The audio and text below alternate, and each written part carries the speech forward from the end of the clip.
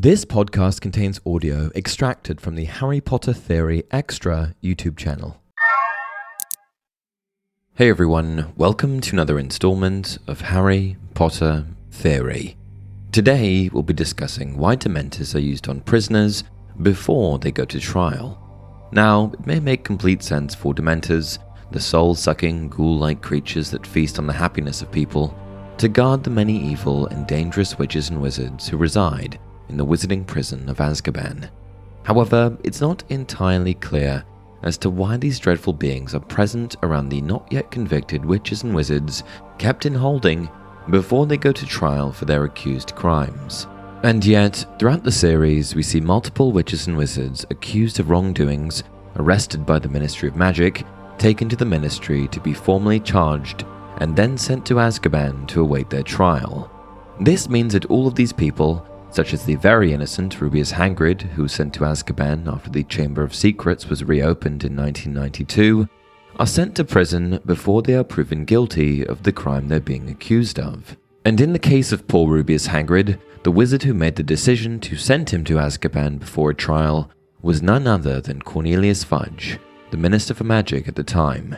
This is particularly confounding, as Fudge admits that he only arrested Rubeus and sent him to Azkaban so that it would appear as though he was doing something in the eyes of the Ministry, despite the fact that he didn't actually have any evidence indicating that Hagrid was guilty of the crime. Which brings to mind the simple question of why? Why does this happen within the wizarding world? Why are people not yet proven guilty taken to such a terrible place where the guards literally feast on their happiness? Well, I suppose there are a few different theories behind this. For starters, it's possible that the Ministry of Magic operates on a judicial system that does not believe that people are innocent until proven guilty.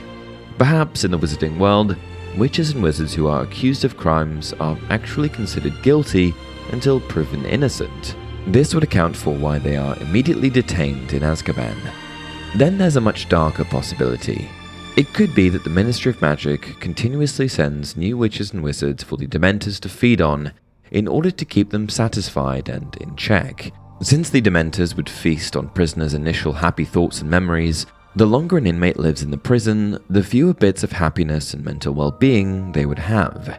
And it's said that this constant feeding often results in many of the prisoners going mad, as they would lack the willpower to continually conjure new happy memories from the recesses of their minds. So, the Dementors would be quite ravenous if new happy memories and thoughts weren't introduced to the prison fairly consistently. And by bringing in each and every witch or wizard accused of a crime, the Ministry would keep a steady stream of new prisoners coming through the prison for the Dementors. Of course, some of these prisoners would eventually be proven innocent, meaning that they wouldn't return to Azkaban, but the Dementors likely get their share of that person's happiness while they await their trial. And with that, we've come to the end of today's video. What did you think? Do you agree with my theory? Please share your thoughts in the comments below, and as always, if you enjoyed this video, don't forget to like it and subscribe to the channel.